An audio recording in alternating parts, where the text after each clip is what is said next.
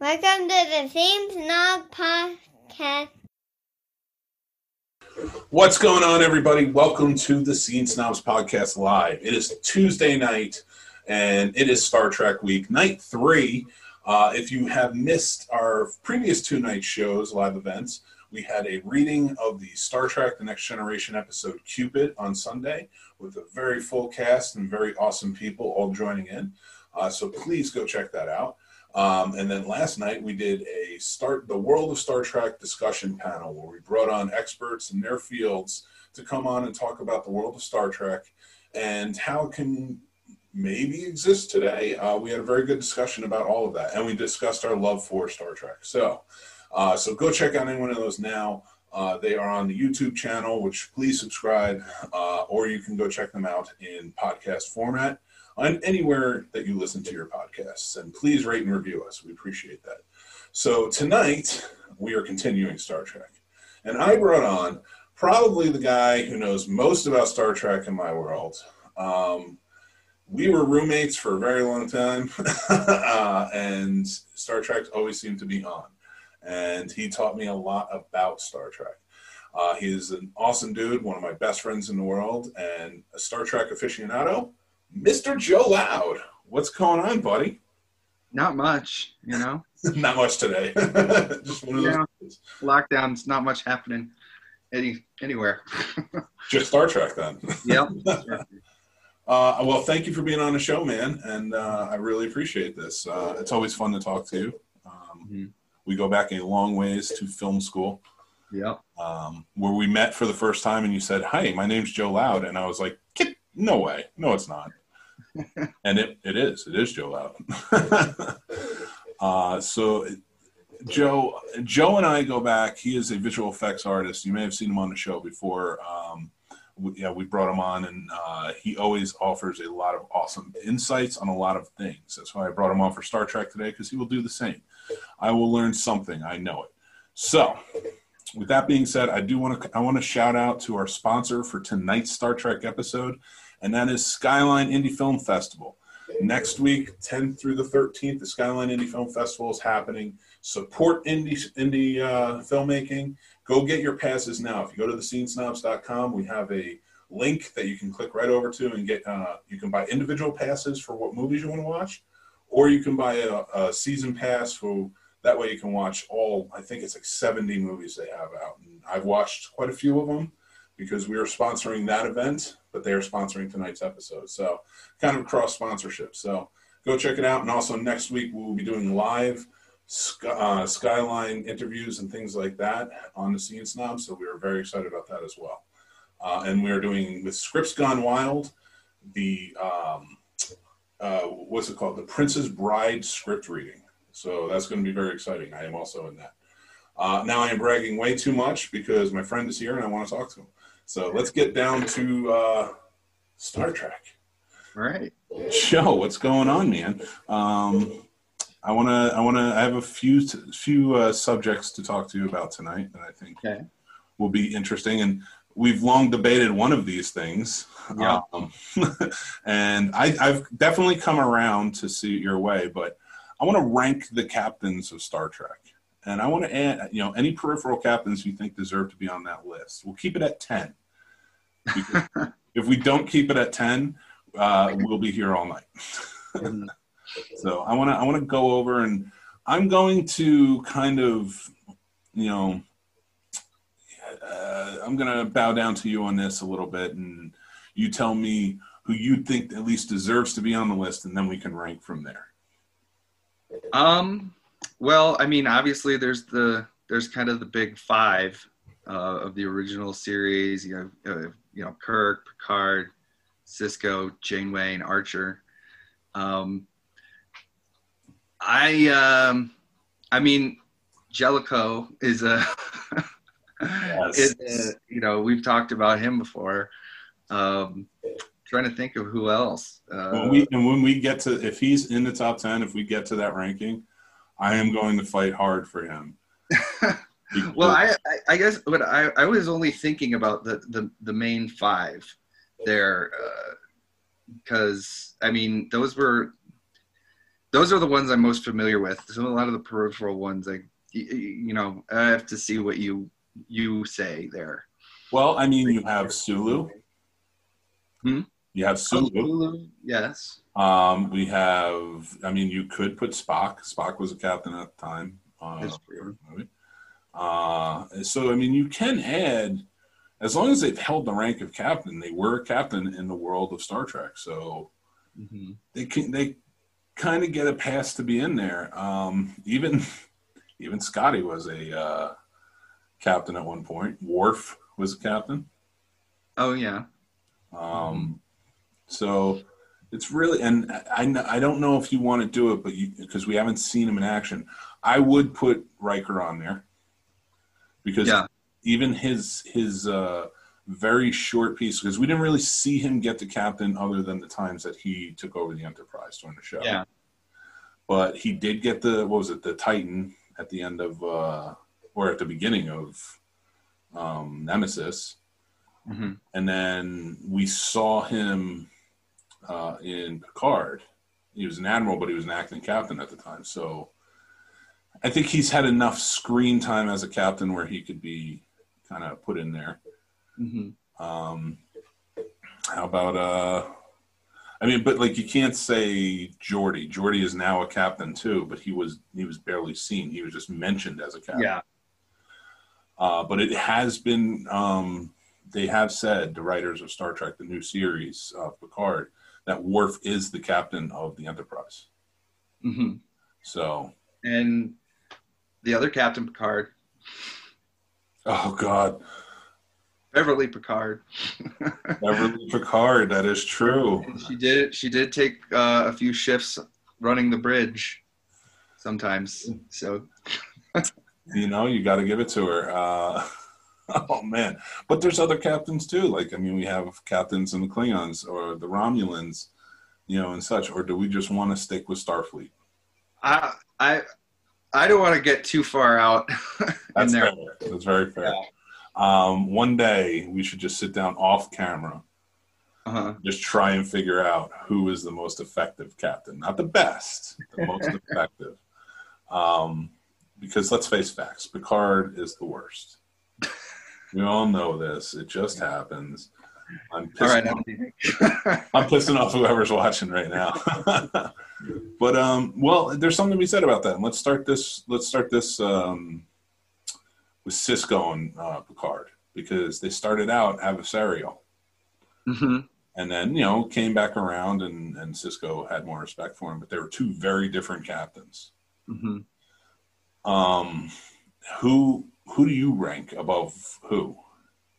Well, I mean, I'm admittedly I'm completely biased because Picard's my favorite,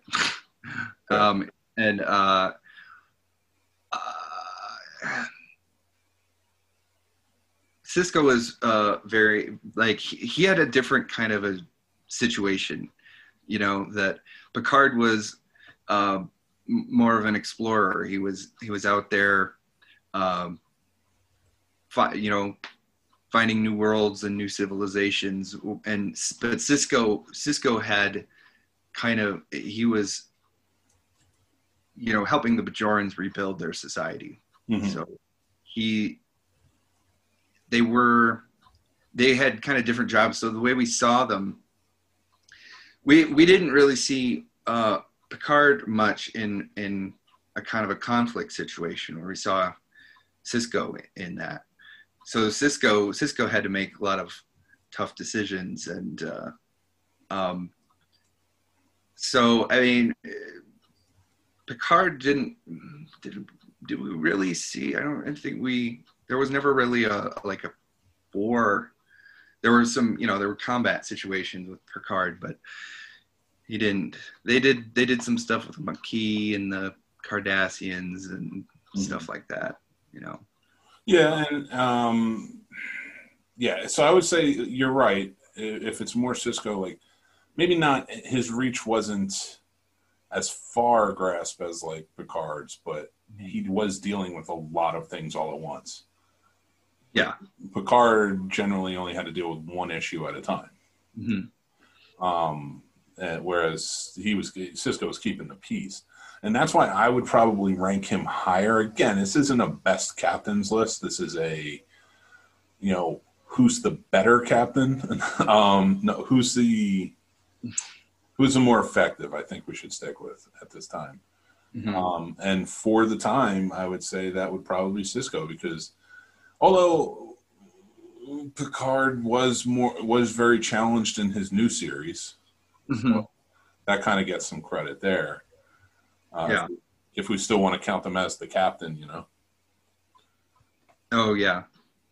He got promoted, didn't he? He was an admiral, yeah, because remember he became an ambassador to Romulan. Yeah.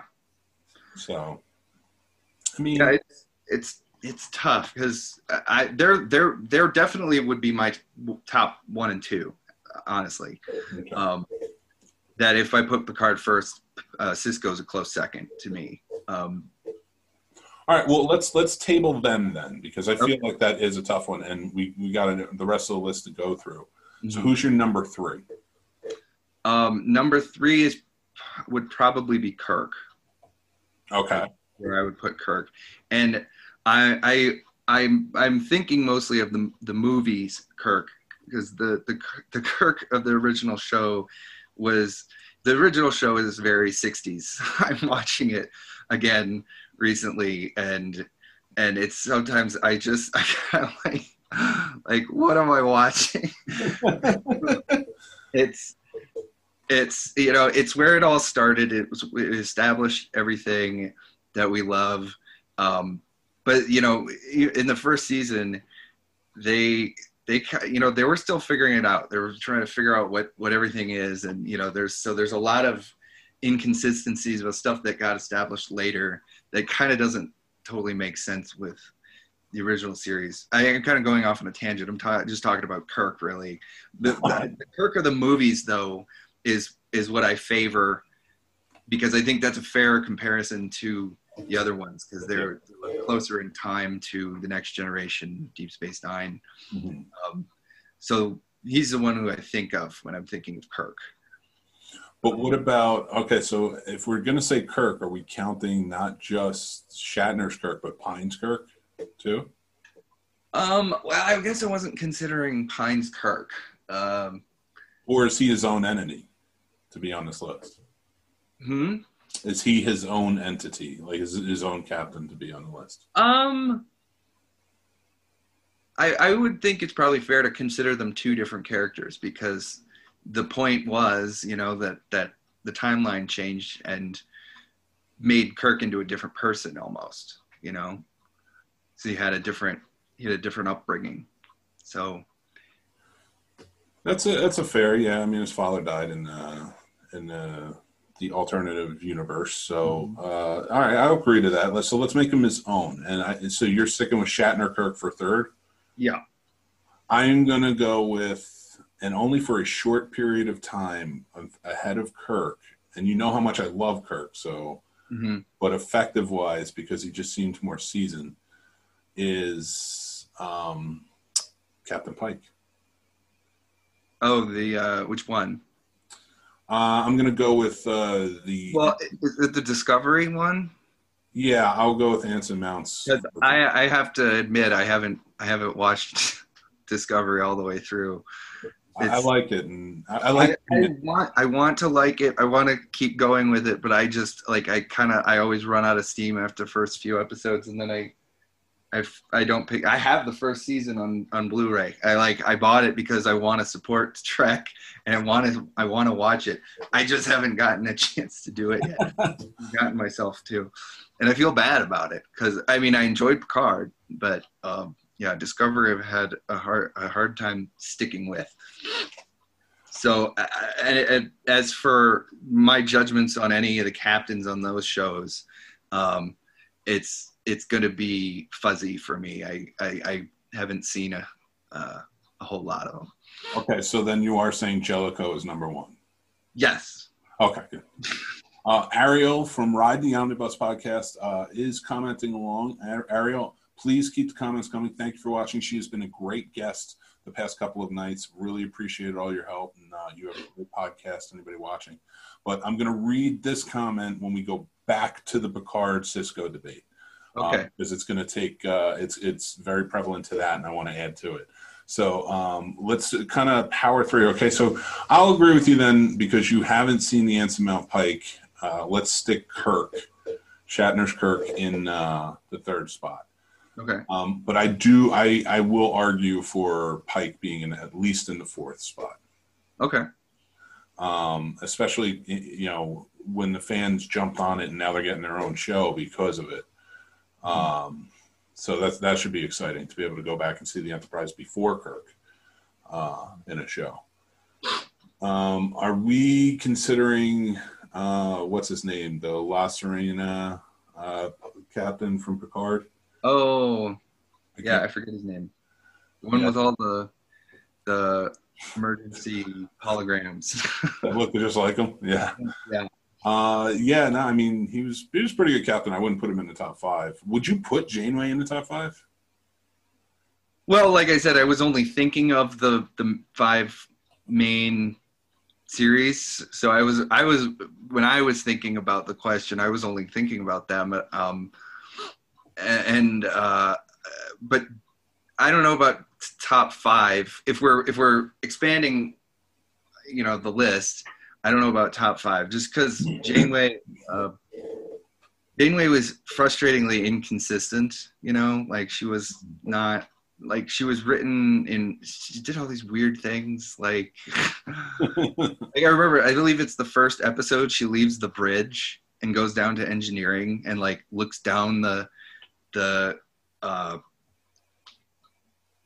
warp reactor. Like it's like she's got to get her hands on things, and like I guess I get what you're trying to do with the character, like make her like she's hands on. She knows how, like, cool. She doesn't need to go down there. I guess wasn't it that the main engineer died? Wasn't actually, now that I think about it. You might have. It's been a long time. Because I think wasn't B'Elanna Maquis? Wasn't she one of the Maquis? And then she took over engineering because the main engineer died? I believe so. Again, I have to watch Voyager. It's been a very long time. Well, and it wasn't one of my favorites in the series.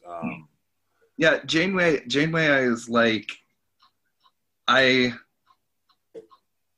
appreciated what they were trying to do, but I think they didn't do a good job with her.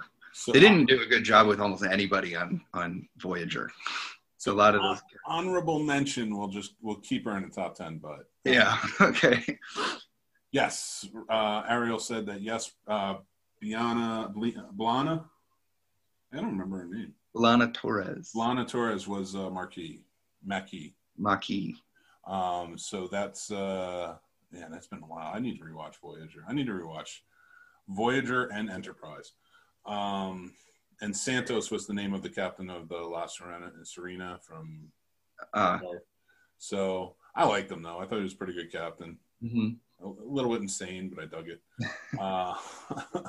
So I think Jellicoe deserves to be on the list, man. Sure. Got the job done. He got the job. We could debate about it, but we've had many arguments about it before. About Jellicoe. But here's the thing: so many people don't like Jellicoe because the crew didn't like him, and it was a charge led by Riker. And I'm not against Riker. Listen, I like Riker as much as the next guy, but Riker is a bit of a dick. So I can understand why maybe somebody in authority doesn't really like coming on and then having his authority questioned. Yeah. Because he was cool with Troy. Mm-hmm. He was cool with Troy. So like, Ariel says that Jellicoe is the antithesis of Starfleet. Is he the antithesis though? I don't know. That's a good thought. I wonder. But he was still. I don't know, because he was sort of like he was like a military strategist, and that's why they put him in that position, right? Yeah. He was dealing with the Cardassians. Yeah. And yeah, I mean, I guess Starfleet would need to have people like that, because you're going to be running into hostile races, and you might find yourself in some kind of a war that you couldn't avoid. Technically, Section 31 is the antithesis of Star. Yes, that's true. And he would be. I mean, he's not a. I could see him working closely with Section 31, or because he is a military strategist, like you said. We've talked about it before, but I think one of the things I always found annoying about him was how, it was a petty thing. It was a lot of petty little things. It's like he was always trying to get everybody to change how they did everything.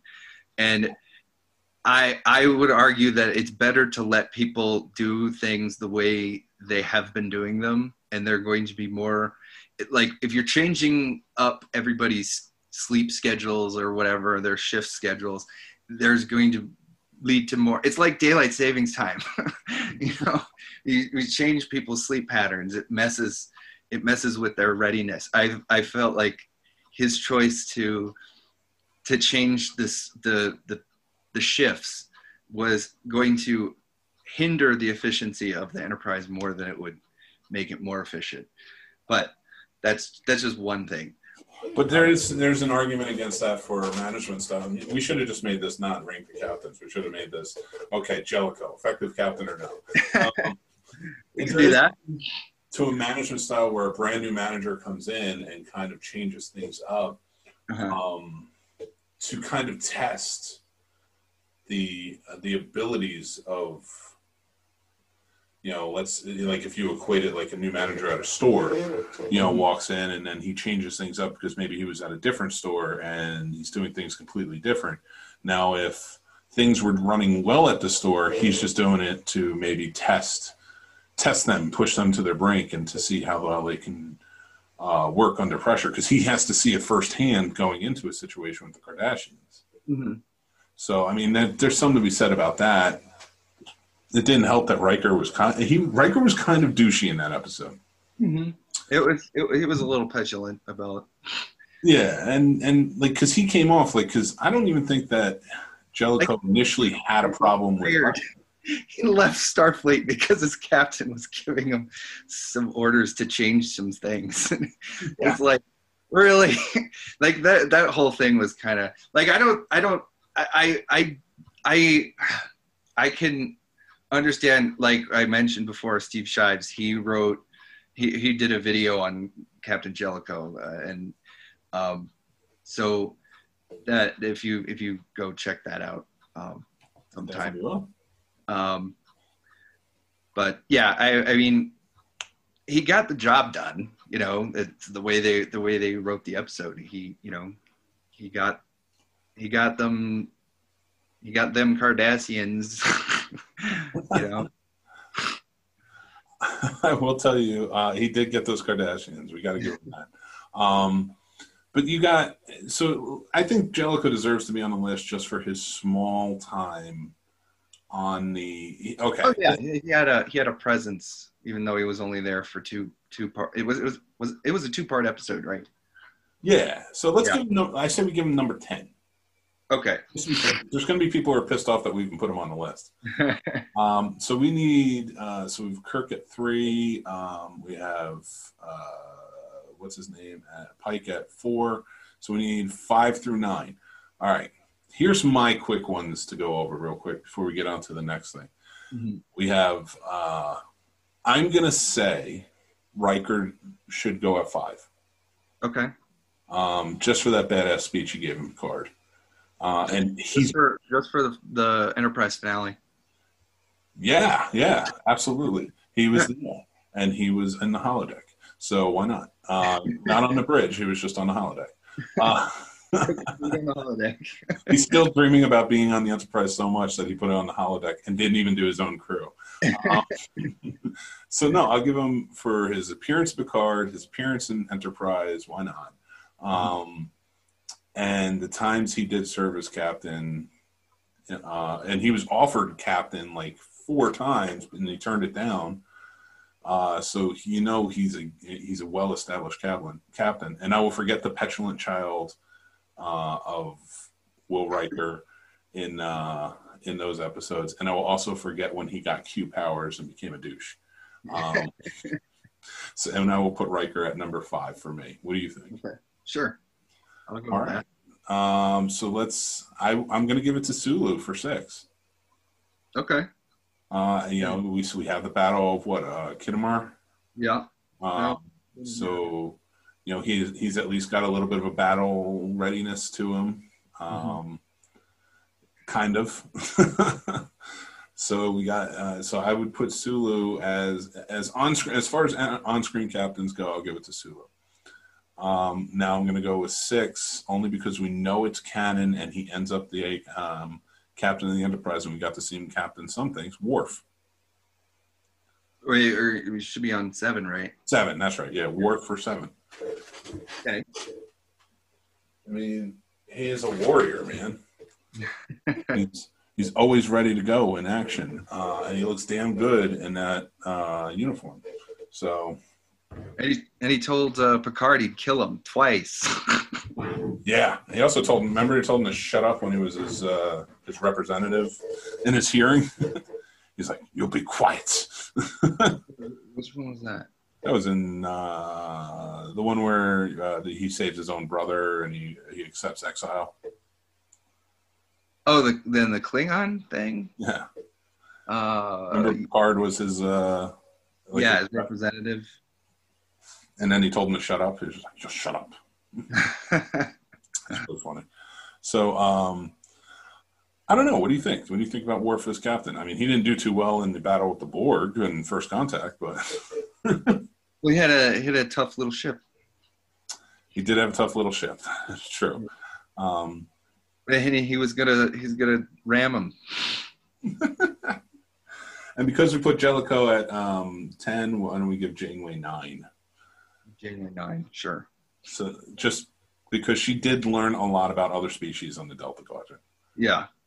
So she managed to negotiate with the Borg, I guess.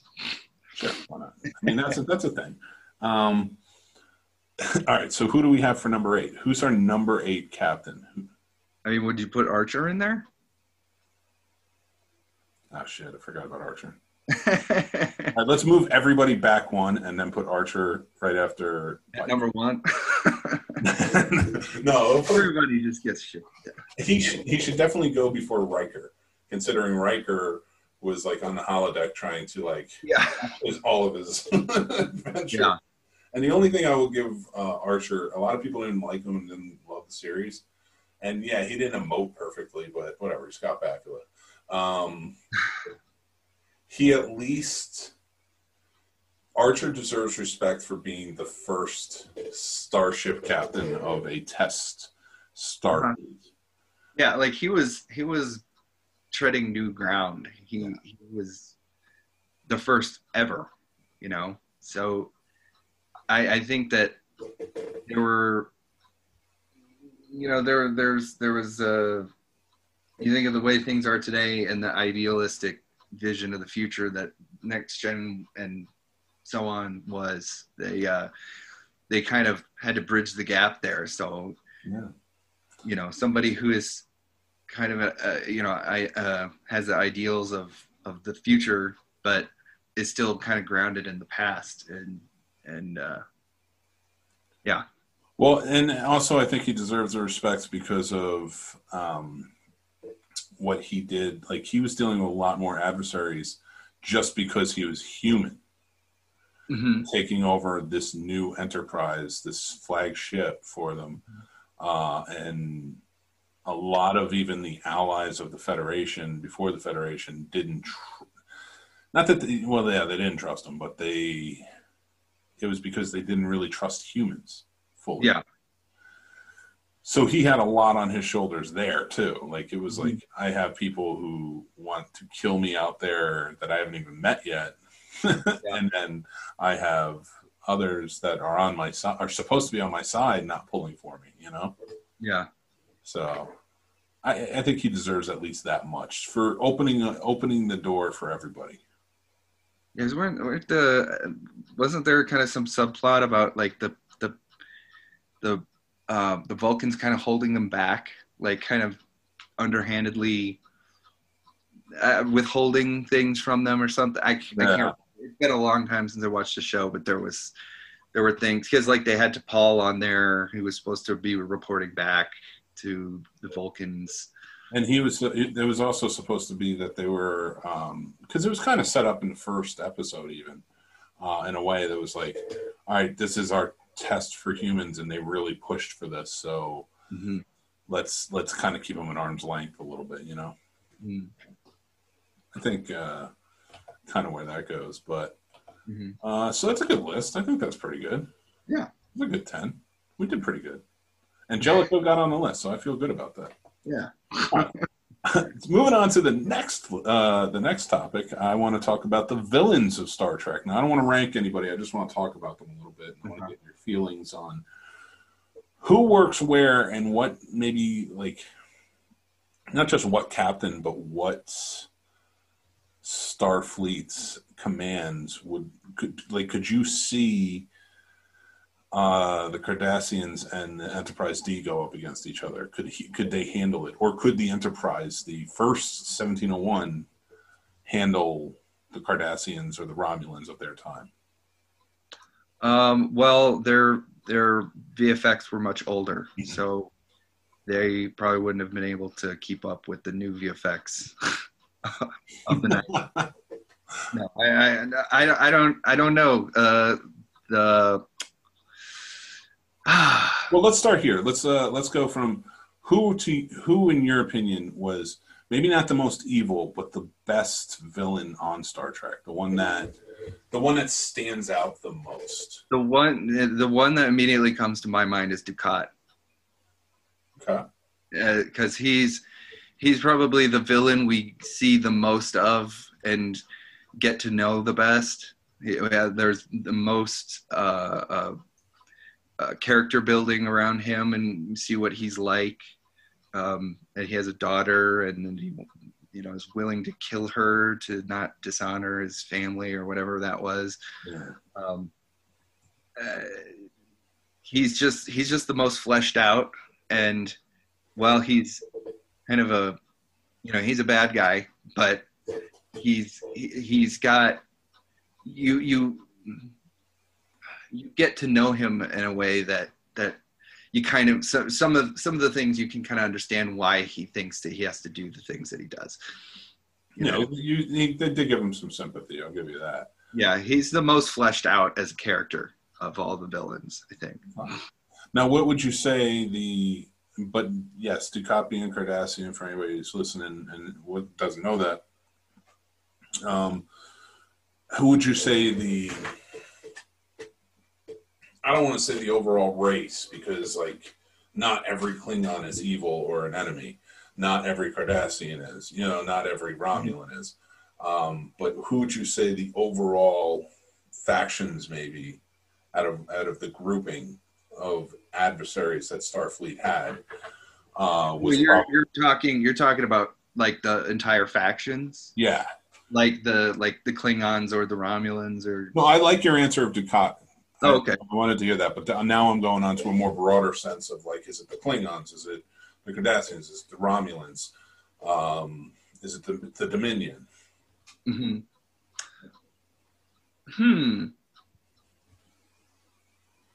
I mean, I would say the Dominion was probably the one that gave Starfleet the most. Yeah.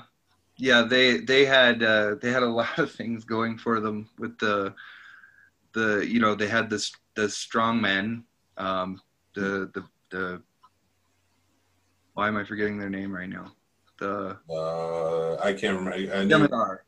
The Jem'Hadar, and then the changelings themselves were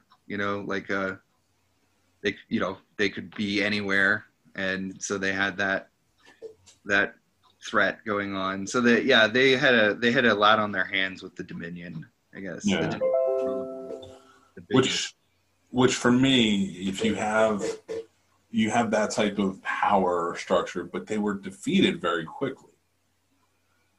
So, but like somebody like the Klingons, if you think about it, were around for hundreds of years in almost a Cold War standoff until they finally started to, the peace finally kind of came about in Star Trek VI.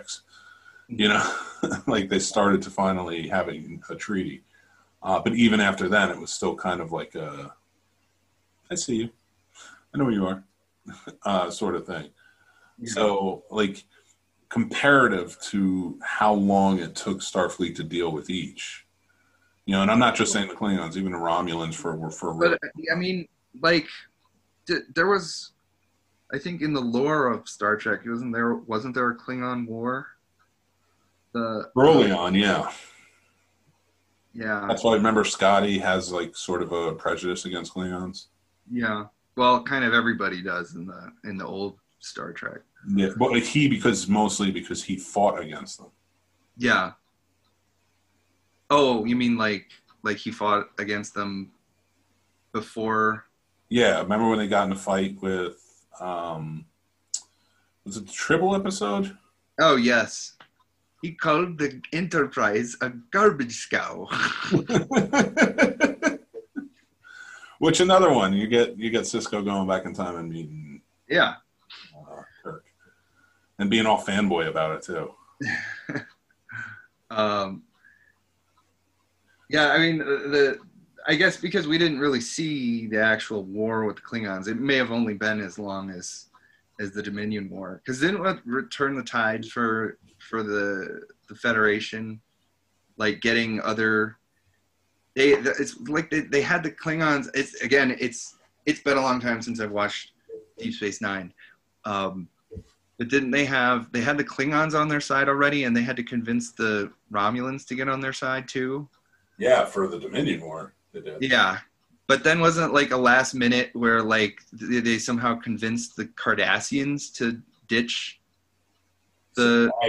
They do eventually. I don't remember how it all turned. Yeah, out. I think that's what kind of turned the tides, is that the Cardassian dropped out and they started fighting alongside the.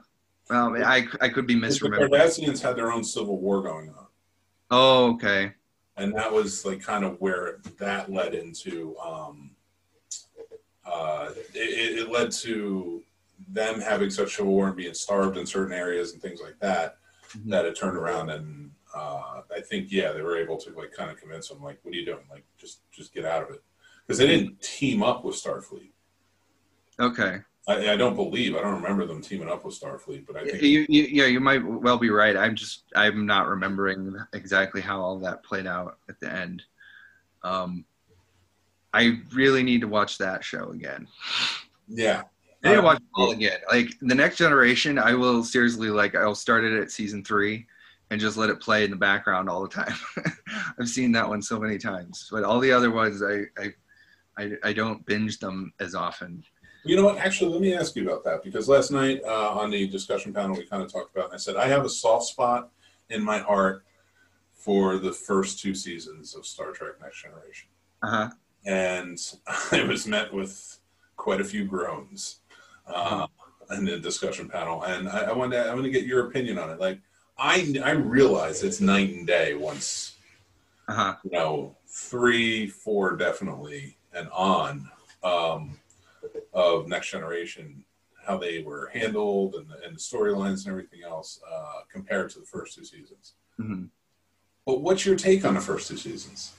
My first 2 seasons, or my view on the first 2 seasons, is just that to me they're skippable. But there are some good episodes in those first 2 seasons. It's just that it's more uneven, and I just if I'm gonna binge the show, I just started at season 3. I not that I have to. I could start it at season 1, but it's just if I want to get through the whole series in a week or something, I'll skip the first 2 seasons. I mean, yes, there are some episodes. Like Measure of a Man is season 2. It's first or second season. Yeah. That's one of the best episodes in the series, and trying to think of others right now, but I mean, listen, it is what it is. Like you said, it was Planet of the Week, especially in those first 2 seasons. Yeah. But I think it worked out, and there was some argument to the facts last night about the Next Generation. All characters are the same from the beginning and the end. I tend to disagree. I'm not saying there was much character in the way of character changing or adapting over time, but I will say that I think things did change. I mean, Voyager was the worst for that. Voyager was the one where it's literally nobody changed. Tom Paris and B'Elanna got married. Harry Kim's like an ensign the whole time. He's serving on a ship in a Delta Quadrant, and doesn't even get a field promotion at all. Like, the poor guy. He'll field the Delta Flyer and stuff, and he just can't catch a break. No, unfortunately, but he didn't deserve one either. So I mean, that's how it comes out. So asking that, like going that route, and kind of like as we're slowing down a little bit, and I want to get into one more thing before we kind of finish off, but this first and second season, you're right. I mean, there's a lot about it that you watch on TNG, but to say the first and second season are unwatchable or they're the worst. Oh, not you. That's kind of where I'm at with some people on that. So not you. I know you said, like you said, there are some episodes and stuff like that, and I think starting off, Tommy, who's 8 and he's starting to get into Star Trek, starting him off with at the beginning, those episodes are fun for kids. For sure. You have a lot more Wesley in it, who's a kid. Mm-hmm. And I think it opens it up. And I think if you let them watch those first 2 seasons before going on to the third, they'll also tend to get into the original series. Mm. I think those are good jumping off parts especially for kids, to watch those first 2 seasons and then be like, yeah, this show, which was the original, was a lot like that one. Mm-hmm. And then when you show them the 3rd season, 4th season, and kind of where it goes from there, then I don't know. I just feel like that would be a good jumping off part, maybe for youngsters. Mm-hmm. But I am open to opinions on what they think. They're wrong opinions, but whatever. No, I'm just kidding. Again, it's always a soft spot in my heart for that. I cannot watch them a lot. Yeah.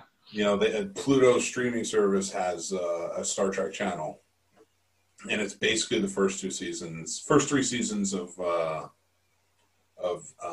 Next Gen, going around. Oh, only the first 3? Yeah, well, then they'll sprinkle in other episodes from other seasons, like the good ones. But for the most part, to cover the 24-hour cycle, there'll be a lot of first, second, and third seasons. Interesting. But then you go over to BBC America. Yeah. And you can catch DS9, you can catch all the good episodes of Next Gen. So it kind of works out. It's all on Netflix now, too. Yeah, I go back, but my thing is, the commercials are nice because, like you said, you put it on in the background. If I keep it on Netflix, it's just, going to ask me every 2 or 3 episodes, do you want to still watch? Yeah. Whereas if I put it on TV, it's all right, yeah. Mm-hmm. I'll give you your royalty check today. But yeah, I don't know. I just there's always going to be a soft spot in my heart for those, and I had to say it, especially since it was the experts, and they are experts, and I am not putting that down. These people knew so much, and you would have done well on that show last night. In terms of Star Trek, although you probably would have been asking the engineer on the show more about real, actual space most of the time. But, we had a really good conversation. But I guess I'm just enough of a novice to like the first and second season. Oh no, that's okay. I mean, if like they came up on BBC America, I'd sit and watch them. Yeah. Now I will say this: I want to get on to the Kurtzman era of Star Trek, the JJ world, if you will. I know you haven't watched the second season of Discovery yet, but you have watched Picard, right? I watched Picard. You've watched the first season like the first third of the first season of Discovery. Okay. Have you watched what do you call it? Any of Lower Decks or any of the shorts? I've not seen Lower Decks yet. I actually didn't know it was coming. It was out already until I saw people talking about it online. I watched first episode. I didn't dislike it. It made me laugh a few times, and that's kind of what they're going for. So I don't know. It kind of broadens the horizon. It's weird to me. It's so weird. It's weird to me that Seth MacFarlane, the master of animation over here, goes to them and says, "I want to do this," and he brings them to Orville, and he's like, "I want to do this in Star Trek," and they turn him down. Mm-hmm. So he makes the show, and the show is like probably the most Star Trek show out now. Mm-hmm. If you haven't watched it, you need to watch it. I have watched. I don't. What season are they on now? 2, 3 is coming to Hulu. 3's what? Hulu bought them, so 3 is coming to Hulu. Oh, okay. I think I've watched the first 2 seasons then. And that wasn't a cancellation and pickup. That was a Hulu bought them. It was like, no, we'll up your budget. Okay. So because it's that good of a show, but like it fits perfectly within, like it's like Next Gen or DS9 things like it, they could have done this about a ship that's like off and a side character ship. Like they're not the important explorers. They're the ones that go and they make runs, or they're ambassadors for something, and through it, they're building themselves up through their adventures to becoming a more prominent ship. And it's very cool how they do it. And it's just really well done. I think you'd really enjoy it. It's very reminiscent of TNG, the good years. So you take that show, and he took that to Star Trek, and the people of Star Trek, they said, no, you're out of here. Now, Orville is the most Star Trek thing out now. And now you get Lower Decks, which is an animation that's almost trying to be on par with like a Family Guy or that. Not in looks or, not aesthetically, but like the comedy sort of feel to it and stuff like that tied into Star Trek. Mm-hmm. Yeah.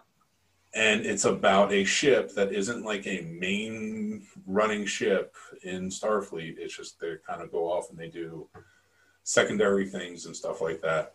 I'm just like, you could have had it, man. You could have had it. So, I actually had that idea back in high school. I know you told me that. Actually, I do remember you telling me that. Yeah, of a ship that was like the no-name ship, the ship that usually blows up before the Enterprise shows up and then it investigates what happened to them. Oh God! Oh, in the episode Conspiracy, the one that blows up, the Horatio. Picard and Beverly's friends blows up on the ship. Mm-hmm. Conspiracy, the episode where they never resolved it. Yeah.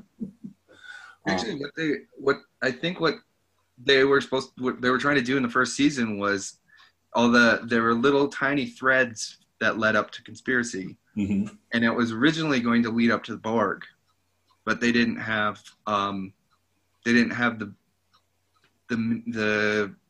tech wasn't there. Like they didn't have it ready to go. Like they couldn't pull off the best of both worlds basically yet. So okay. It was originally supposed to be the Borg were going to be introduced as like this big bad at the end of the first season, but then they turned it into the weird neckworm thing. That's pretty funny. That would have been so much more epic. But no, so I want to talk to you about Kurtzman. How do you feel that Kurtzman's holding up in the realm of Star Trek? I mean, to me, I'm of the philosophy that any Star Trek is good to have it. So it's being kept alive, and it's still, I'm looking forward to the Strange New Worlds is Yep. the new one? Yeah. I'm looking forward to seeing that format again of the kind of utopia future where things are better and they're out exploring and destroying God computers. I'm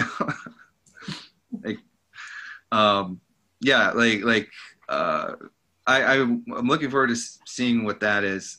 I enjoyed Picard.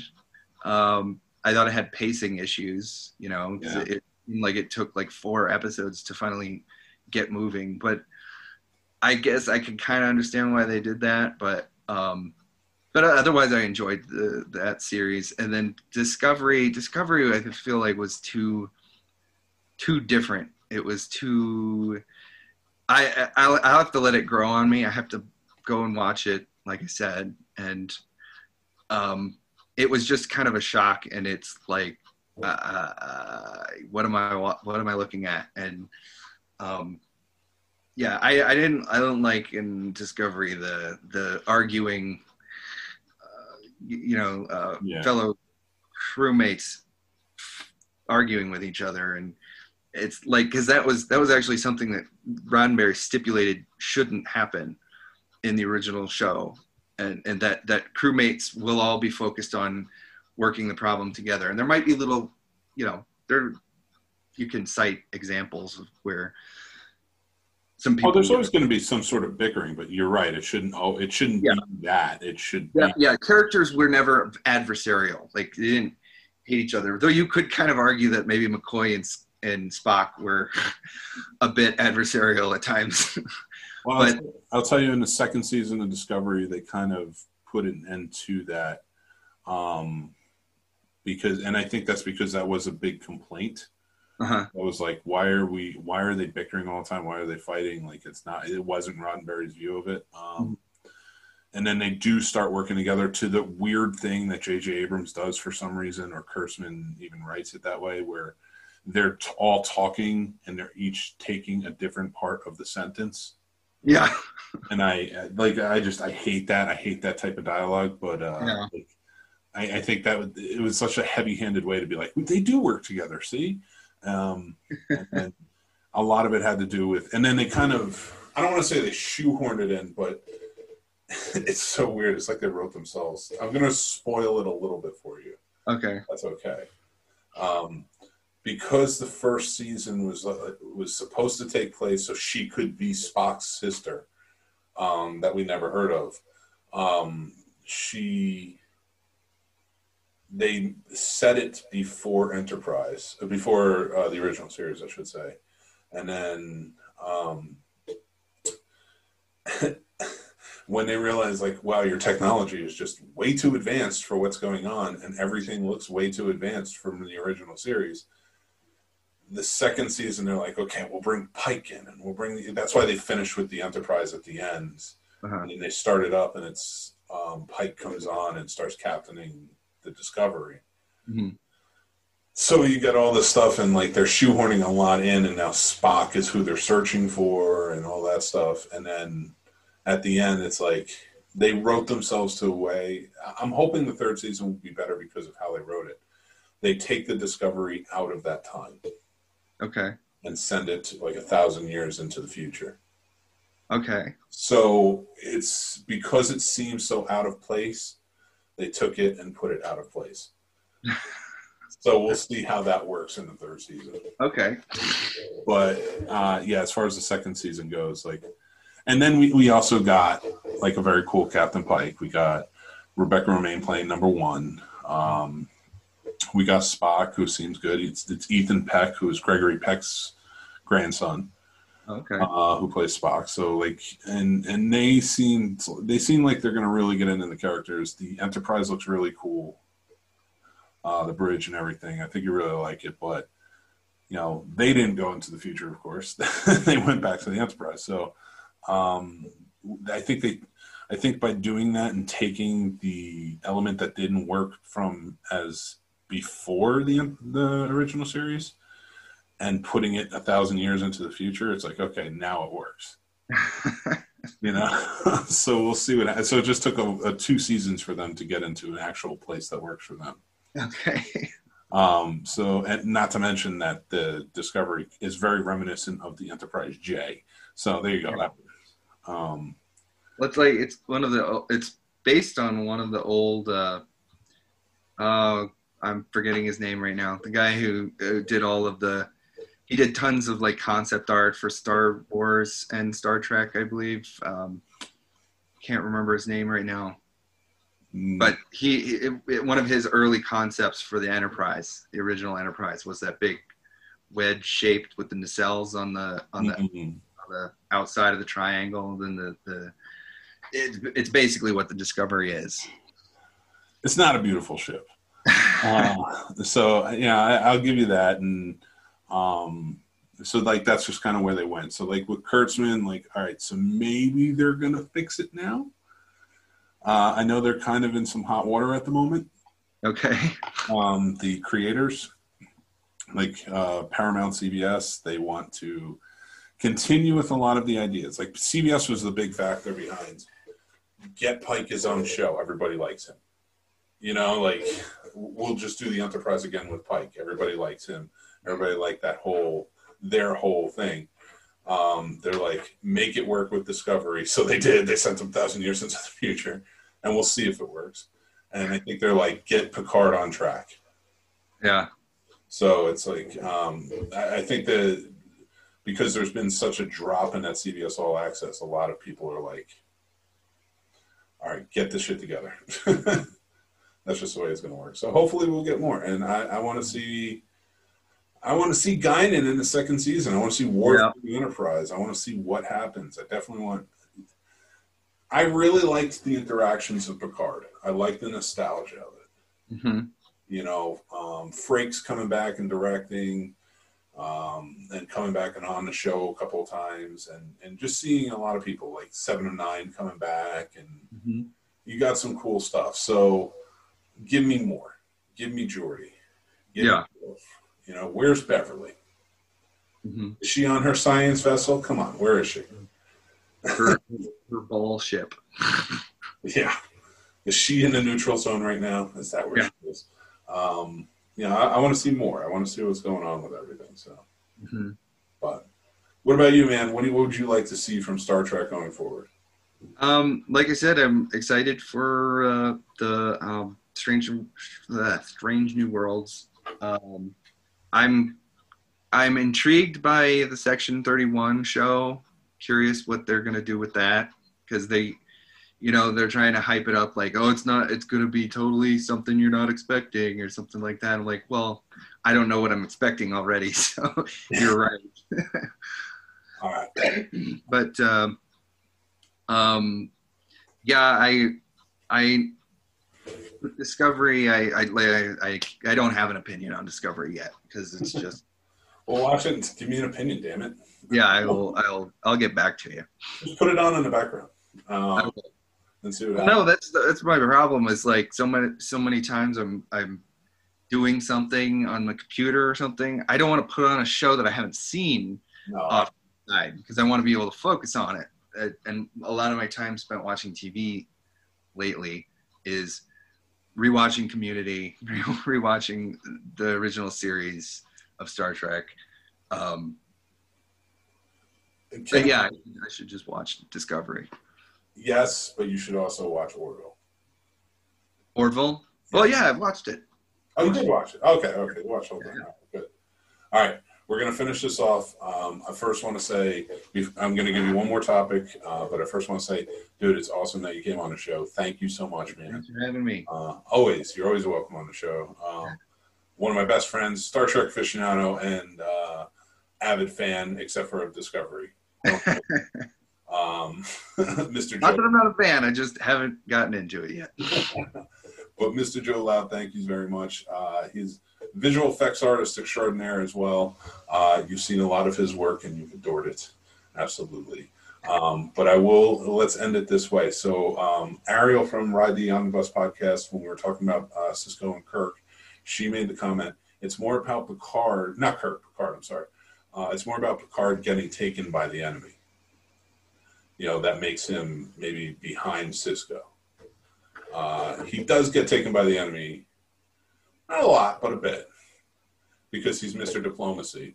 I guess I could see that yeah, like he was captured by the Borg and assimilated. He was captured by the Cardassians. Mm-hmm. Yeah, he does. He does. He's a captain, but that's how he strengthens his diplomacy skills, I guess. But did Cisco ever have to John McClane Deep Space Nine? No, that's fair. He did not. Jesus Christ. That's true. He did have to do that in First Contact. So, who do you put? Is it First Contact that gives? No. Starship Mine. The episode Starship Mine. Oh, that's right. And the only one on the ship, and the guys are trying to hijack the Enterprise. Well, technically, he did it twice then. Because First Contact was basically a Die Hard situation. Yeah, I kind of. Well, that was more like it was sort of a battle taking place on their ship. Like they were assimilating deck by deck. And yeah. Okay, so it was. But he did go, like one man his way back to save Data. Starship Mine for was definitely Die Hard, and First Contact was definitely Die Hard too. So that's basically what it goes down to. Die Harder. All right, so I'm guessing you're going to put Picard in the number one spot? I have to. That's very fair. But with Cisco at a very close second. I will agree to your terms, sir. So and like I wanted to agree with what a lot of your guests last night were saying about how they felt that if we had seen Cisco in a position like Picard, where he was like kind of what I was bringing up earlier, if Cisco was in a Planet of the Week kind of situation, that we may have seen more of a Picard-like Cisco, and but he was more of the nitty-gritty, down and dirty kind of man of action kind of guy. Yes, that's true. And so I think the reason I brought that up before was because of why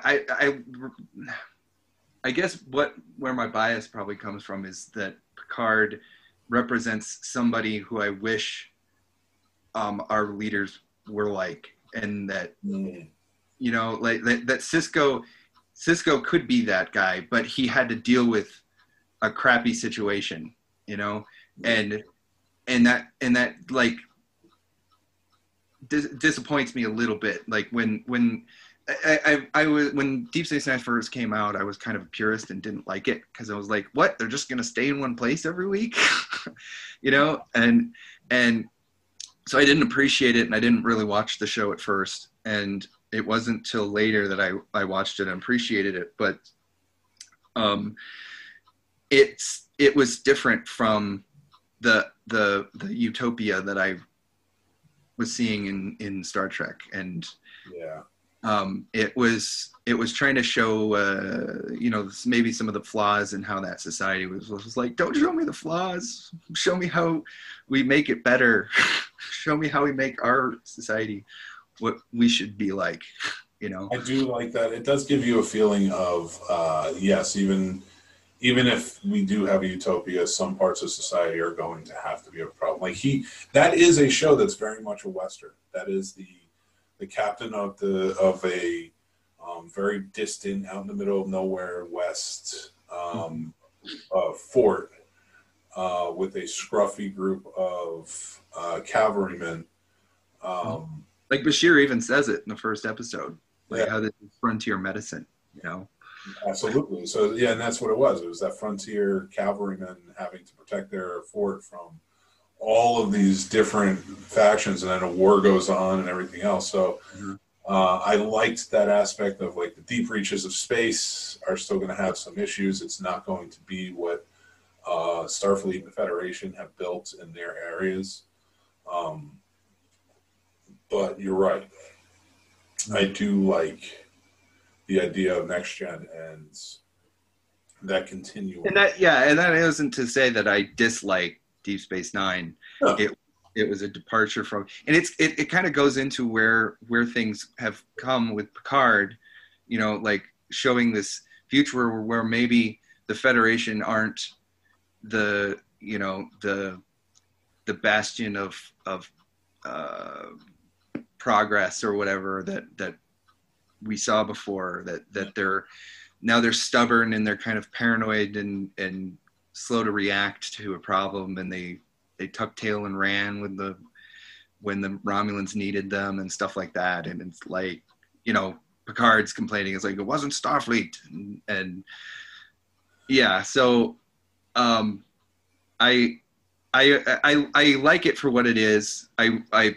But that's why I said why I'm looking forward to the Strange New Worlds and seeing the hopeful future again. And I like that even more because that was them. Like, it was a utopia, but it still kind of wasn't. Like, there was still things that they had to experience, but if you went back to Earth, it was utopia.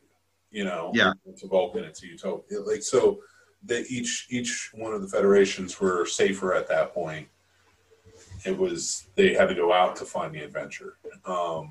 Whereas with next gen, like, the adventure was kind of knocking at the door at all times, like, adversaries things. But I will give it to Picard. A lot of people said, like, I don't understand how Starfleet is so terrible to Picard and why Picard doesn't trust Starfleet. And I was like, you obviously never watched next gen. Uh-huh. Because the biggest adversaries he faced in next gen were all of these damn corrupt admirals.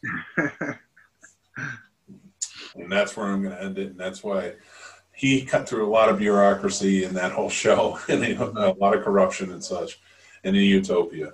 Well, trying to think, because there was one guy who was possessed by an alien, and Nechayev, she wasn't corrupt. She was just kind of a hard ass. But even then, like, they always were doubting him or whatever else, and then, like, you had the conspiracy in the beginning, and all the way into insurrection, and there's just always something going on. But you can understand. And then, like, when he's like, "We're Starfleet, we're supposed to help the Romulans," and they're like, "No, we're good," and he gets fired. It's like, there's no reason. Of course, he's gonna, like, resign to his little hole at the chateau and just kind of be a beaten man, is because they finally beat him and drummed him out of Starfleet. Yeah. And they've been trying to do it for years, but now he's back and he's stronger than ever because he's an android. And that's where I'm going to leave it. I want to thank my guest, Joe Lav, for being on the show tonight to talk about Star Trek. Thank you for my sponsor, Skyline Indie Film Fest. Passes are on sale now. Go buy them. There's a link on the scenesnobs.com. Join us every Tuesday live at 9:30 p.m. Next week, my guest is Sasha, the Princess of Darkness herself. So we'll be jumping on the show. We have some good topics planned for that, so stay tuned. Tomorrow night at 7:30 p.m. live, we are going. We have Behind the Box podcast. We were talking about the cult Trek, the cult side of Trek, and we're going to be comparing the movies. Our recommendations last week were to watch Space Seed, The Wrath of Khan, and Into Darkness, and we're going to be comparing those storylines. So as we go on with that, we will have a special Star Trek painting on Thursday with Rob Paints the Movies, and then, of course, on Friday night, it's fun time with Friday night showcase. We have about 5 or 6 guests coming on with Trek. We're all going to have some drinks. We're going to play some trivia, and we're going to go right along with it, and there will be prizes attached. So stay tuned for that. It's going to be a good time. Thank you again, my good friends, Joe Loud, for jumping on the show. I miss you, buddy. I always love talking to you. So this was a lot of fun. Make sure you go check us out at the Scene Snob on social media, and we will talk to you guys next week. Have a good night, everybody. See you later.